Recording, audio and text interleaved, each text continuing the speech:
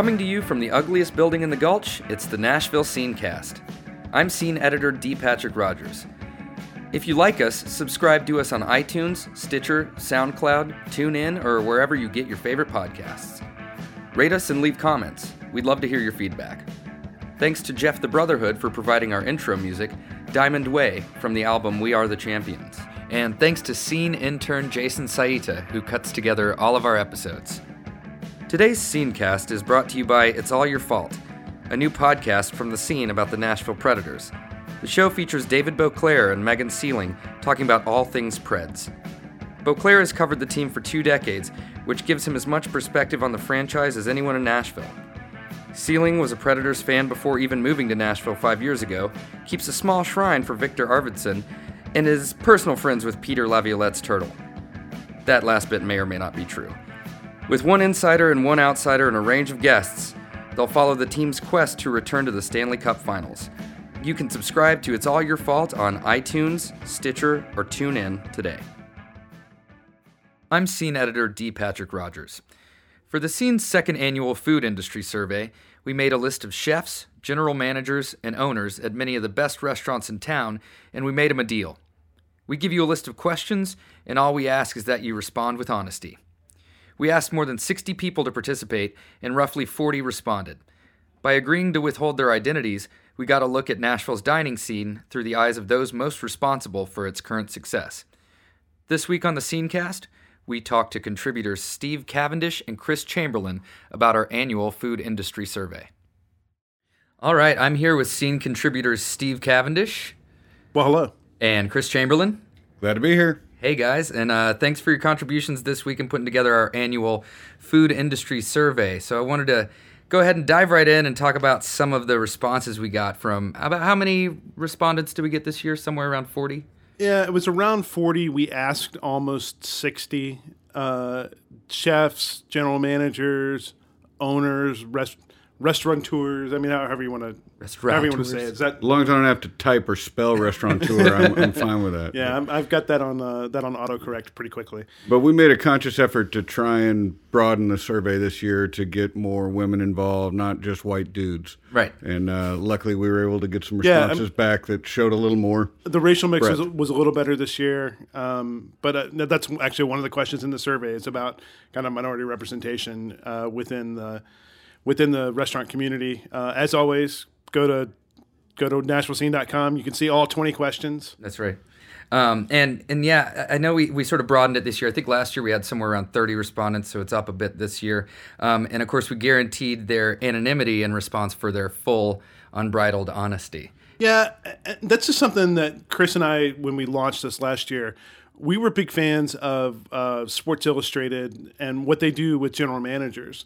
Is they go to them and say, okay, we want what you really think, but speaking in public for people who run public restaurants, just like general managers speaking to the press in baseball or basketball or whatever else, it can be very political. And so what we wanted them to do was to give us as honest an answer as they possibly could without the repercussions of somebody coming back and saying, hey, you didn't like my restaurant, or was this aimed at me, or, that sort of thing. And I think, we go through we take it very seriously. We don't let people kind of make personal attacks kind of within there, but, we do want pointed answers, and I think we got it. Yeah.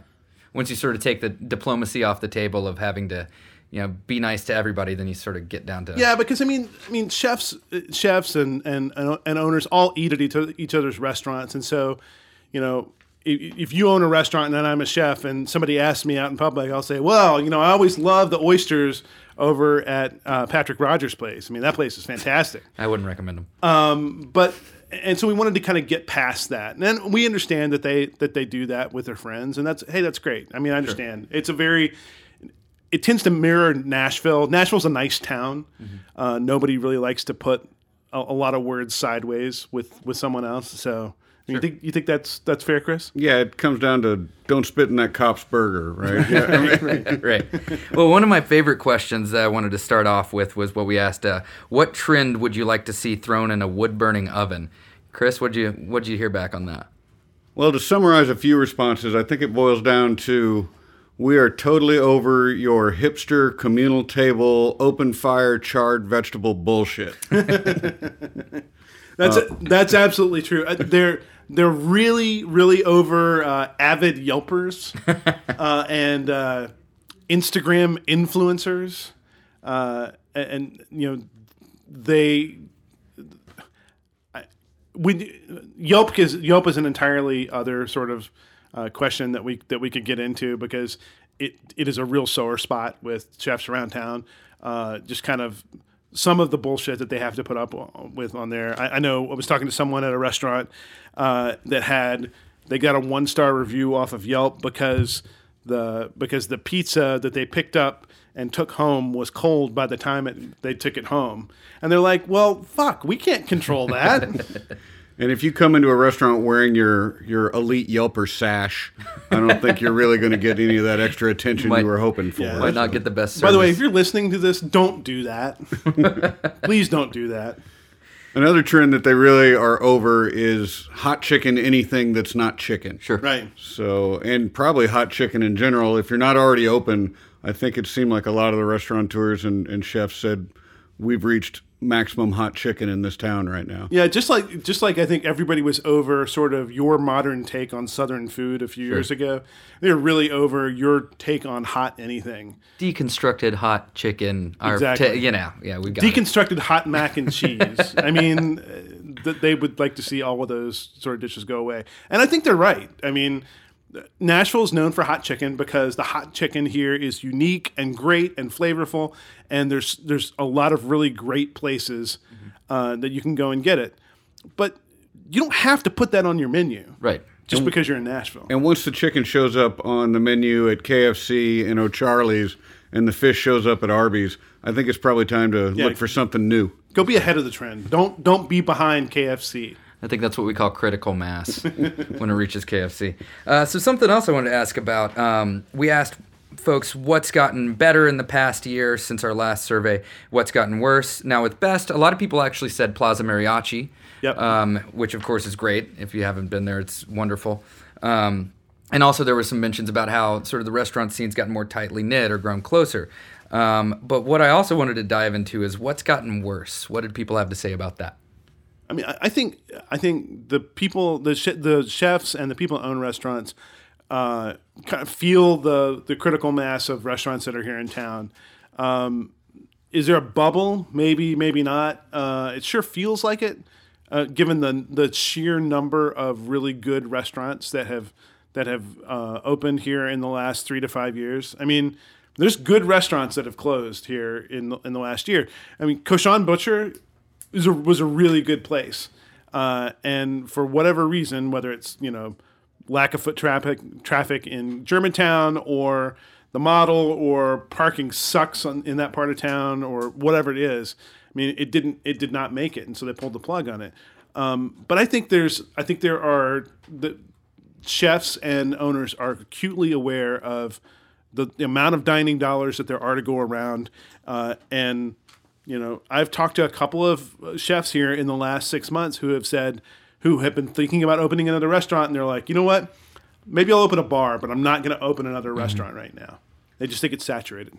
One of the verbatim responses was the piece of the pie you get is a lot smaller. And I was worried they were talking about like Arnold's or something like that. So that had me all uptight. But really it's like a balloon that's too full. They're feeling the pressure, and it's starting to hit in the ancillary parts of the service. You're seeing you can't get good help. The help you get is not trained. They don't stay in one place. Real estate is an issue for everyone trying to either maintain a restaurant that they've been in for 10 years or looking for a new spot. So all those go back to competition, just the sheer, the number of establishments that have opened, for good or for bad. Though I'll argue with you that I think it's a bubble. I'm working on an essay about that right now, so I think it's cyclical, and I think that could be fair. In any respect, there's a lot of restaurants competing for the same dollars. And one of the answers that was in here, one younger chef said, I have mixed feelings about established chefs and restaurateurs from other cities building outposts here. I mean, the great thing about Nashville is, for whatever its city publicity you may or may not kind of like or loathe about the city, lots of people love this place and want to be here. The number that's bandied about is 100 people a day move to the region, and those people have dollars and they're going to spend them someplace. And people around the country have been watching that. So Jonathan Waxman opening Adele's here a couple of years ago. Gerard Kraft opening Pastaria last year. R.J. Cooper coming, who was a Beard Award winning chef, coming in to be the opening chef at Henley, are indications that people have noticed Nashville, and that's going to continue to happen. And for chefs who have been here for a while, I mean, I think it rubs some of them the wrong way a little bit. They're like, "Hey, we were here. We've been trying to build our name here, trying to build our cred. You have investors and a couple $1 million, so you can open a version of what you opened in another city." But I think some of the chefs do see the difference between a Sean Brock, a Manit Chauhan, a Gerard Kraft, people that move here, people that Spend invest here. I think they're adding something to Nashville, but people that come over and dump a restaurant out of an airplane and fly off, they're taking something from Nashville. Yeah. They're trying to pull profits out. They're trying to dilute the labor pool. So, and I think that's speaking for the chefs in this case. I think that's where a lot of the friction comes from. Yeah, we didn't ask this year most overrated chef because we just felt like we'd asked it last year. But the winner last year was Jonathan Waxman, who is very rarely at his post at Adele's, and I think that's what people chafe at. But I mean, Sean Brock lives in East Nashville. Right.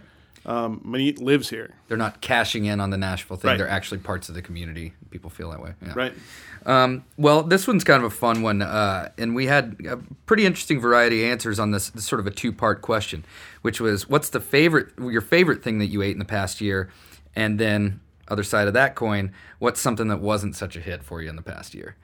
And I think we had at least one thing cross over and land on separate people's list for Yeah, the each. roasted chicken at Josephine's was on both a love and hate list. And Takes all kinds. Your mileage may vary officially. Hey, I've roasted chickens that have been great, and I've roasted some really bad chickens in my life. And that's right. It's only about 5 minutes and a little bit of inattentiveness difference between those two, so I could see that happening. There were some interesting answers on here. Partially, we wanted to know kind of what chefs, what they really crave. The butter beans at 404, somebody loved. The beef heart tartare at Black Rabbit, which is Trey, and I'm going to mispronounce his last name, Trey Katcha. Gotcha. Yeah, Trey, his new place downtown, which is just great. And he's one of our Iron Fork competitors. He's an Iron Fork competitor. Everything at Bastion was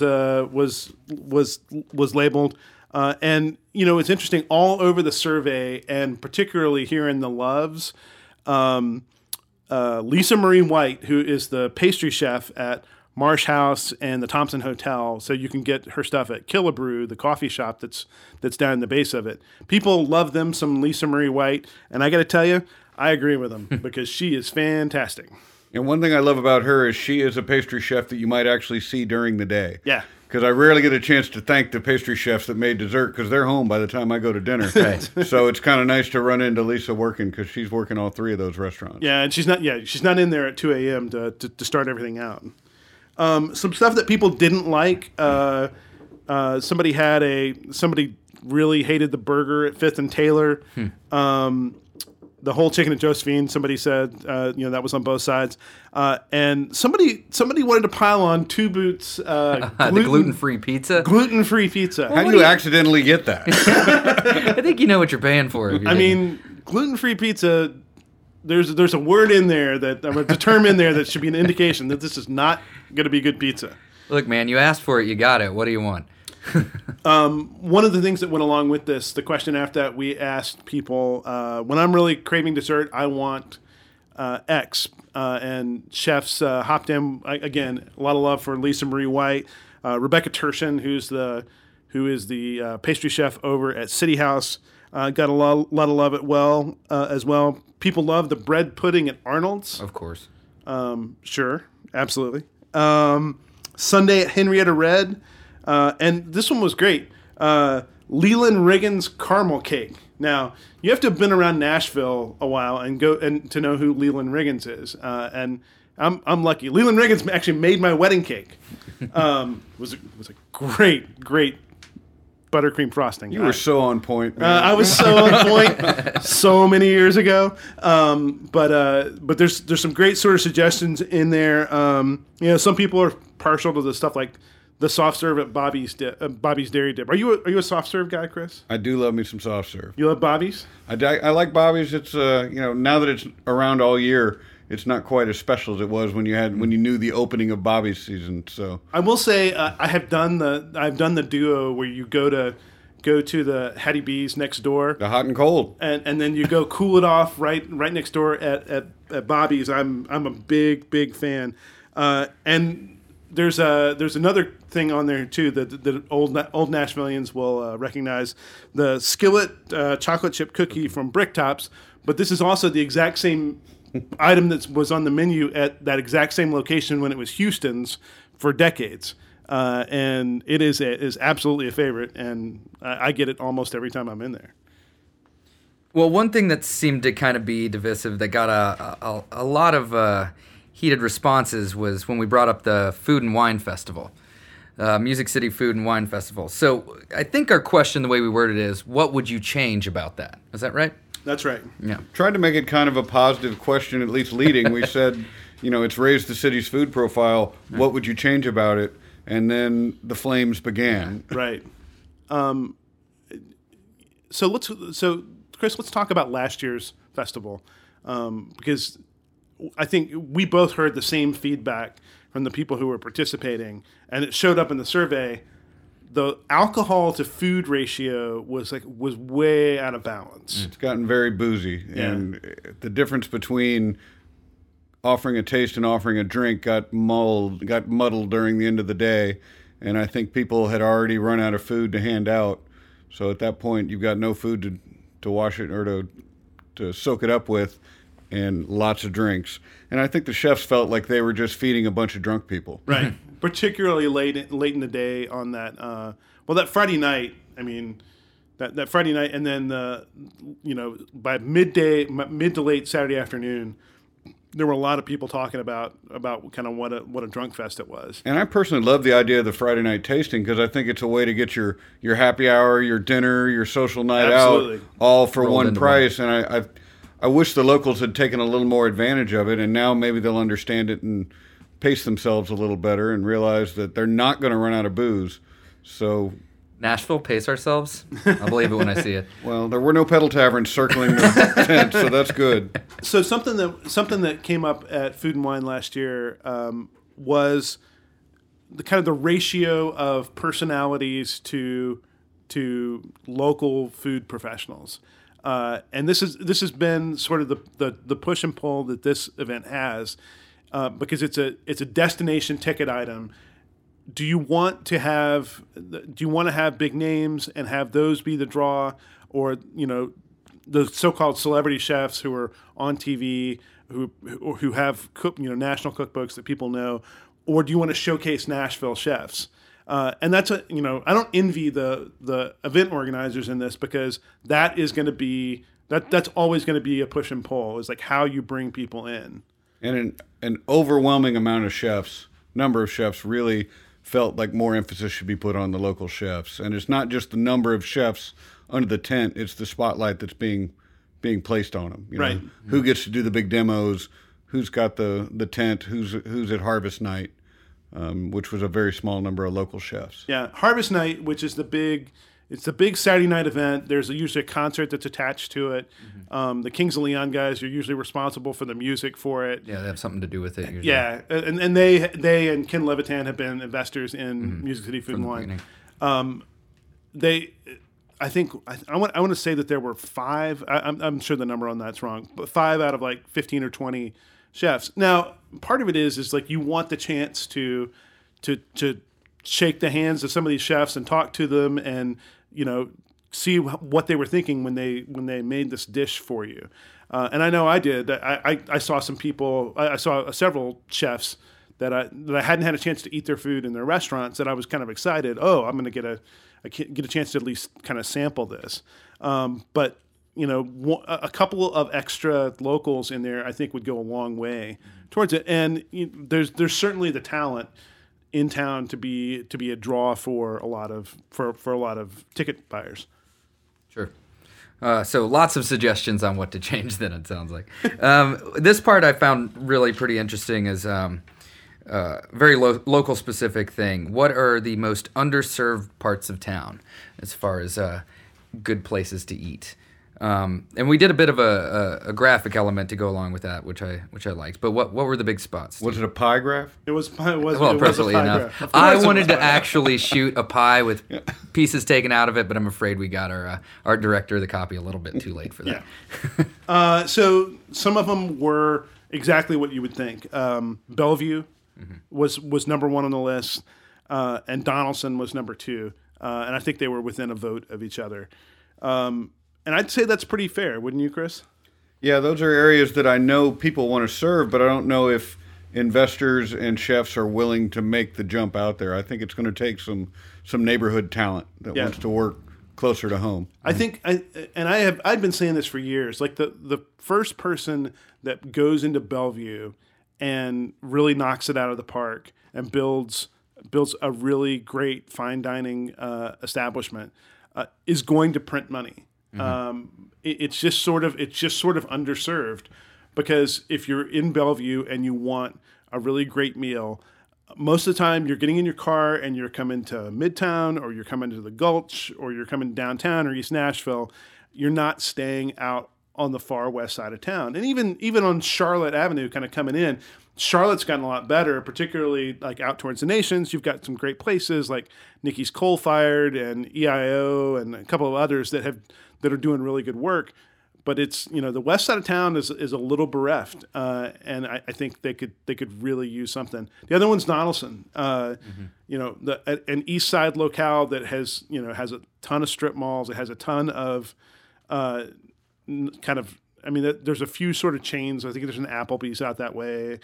There's some small local places like Fat Bites. And Darfon's was a big deal. Right. When I used to work out there. But they also have some zoning regulations where it's not easy to find a cool old house in a cool neighborhood and put in a restaurant. You're pretty much limited to what can you build out of that strip mall. Right. And it's going to be a challenge. But again, Donaldson, the first person that puts like a really great restaurant in Donaldson is going to be able to pull from Donaldson, Hermitage, and Mount Juliet in a way that nobody is right now. It's not the sexiest thing in the world, but I think there's money to be made out there. You think I'm right, wrong? I mean, there's a lot more concentration of people living there than have been in Wedgwood, Houston in the last 20 years. And people, you can't find an old church building and somebody's not willing to put a tiki bar into. So, and God bless them. I can't wait. So. Yeah. And something I wanted to sort of wrap up with is Beard Awards.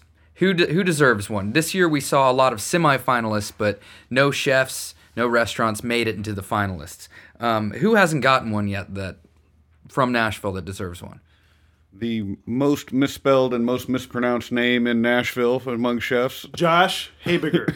Not Harbinger, not Haybiger, or Haybiger. All those things were entered. I'm going to go ahead and combine those all into one strong vote for Josh from the chefs of Nashville. Of course, at Bastion. At Bastion, which was our restaurant of the year in the Best in Nashville issue this year. I mean, Josh is a hell of a chef. And I don't know anybody that's gone into Bastion and not walked out with just sterling reviews. It is one of the more sort of unique experiences in town with how he builds this kind of small tasting menu. Or you can go in there with a bigger group and they have this feast option where you taste a lot of things, and then they have some big format dishes. I think when we were on the review for it, we had like a big whole duck with, kind of like that perfect crispy skin, and we had a few other things in addition to like all of the really super creative small plates. Josh is very, very creative. Of course, he started at Catbird Seat here in town. He was the opening chef at Pinewood Social. and has kind of built out that menu. He is really, really talented. But there were a bunch of names in there, and Really, the only ones that got multiple mentions other than Josh, who was the overwhelming response, would be Margot McCormick and Andy Little. And I guess a couple for Jess at 210. well, no, for Philip Krajcek. Philip Krajcek, he got two. I Rolf think. and Daughters, Yeah. Jessica Benefield, who's 210 Jack. yeah, 210 Jack, the MC for Iron Fork. That's right. She's a past Iron Fork winner. Twice? Did she win it twice? It sounds right. Yeah, she won. Yeah. She won a few years ago, and then came back when we did an All-Star. That's event. right. It was the All-Star year. She took that one too. And she's super talented. But she was on. She got the most votes for when we asked who's the most underrated chef. But Margot, Andy Little, and Philip Krajcek were the ones that got the most sort of votes for who they think should be a beard finalist. And we should talk about the beards for a little bit this year. There were 6 Nashville entities that ended up in some form of semifinalist this year. The Goldbergs for restaurateurs of the year. Henrietta Red for best new restaurant. Habiger and Little for And Margot. for were all semifinalists for a beard award this year. And then Lisa Donovan is the only finalist in the group for an essay that she wrote for Food and Wine that if you haven't read, you should absolutely go find because it's one of the more powerful things you'll read this year. And Lisa Marie. Oh, and Lisa Marie White for pastry chef. But again, semifinalists didn't make the finalists. But it was interesting. The way the beards have always worked at least in our region, is you have to kind of pay your dues. So you would get onto the finalist list and hang around for a few years, and then win an award. That's how Tandy won. He was a finalist, I think, for 3 years. At least he was like the Susan Lucci. He was, For 3 years before he won. They really shook it up this year. The only finalists from the region who was a holdover, I believe, were the guys from Andy and Michael. Yeah, from Andrew Michael Italian Kitchen in Memphis, which, by the way, if you haven't been to that, or Hog and Hominy, their other place is, you should, next time you're in Memphis, make sure you book your reservations. It's a great place. But they really shook up the region, and I think that's great. I'm not a fan of people sitting on a list for years waiting your turn. I think it should be more a reflection of kind of what you've been doing in the last year. Now, Chris, that's tough because beard voters for our region are responsible for looking at restaurants in what? Charleston, Atlanta, Nashville, Louisville, Memphis, Little Rock. Carolinas. Yeah.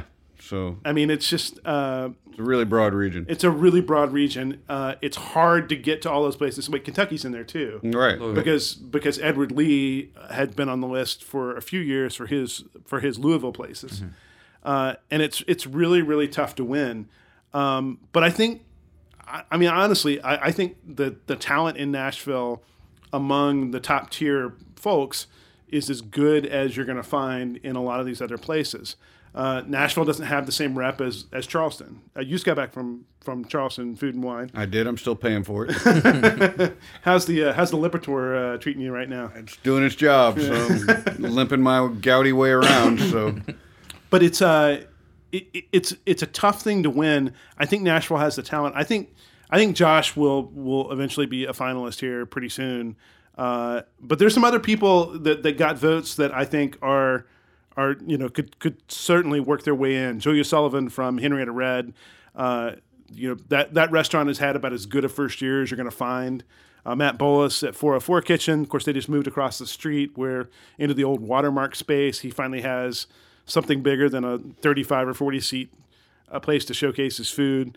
Brian Weaver at Butcher and Bee is, I think, kind of universally liked around town as one of the more creative guys.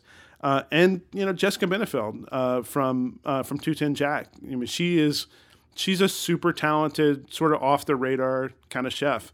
That don't forget Philip. He is a chef's favorite around the region. Philip Krajcek, that's where chefs go to eat when they come to town. Rolf and Daughters. I mean that pasta. If you haven't been in Rolf and Daughters here in the last year or so, I mean that pasta is just about as well made as anything you're going to find. It's absolutely amazing. All right, you're making me hungry. Well, that might be where we ought to leave it in that case, because I think I need an afternoon snack.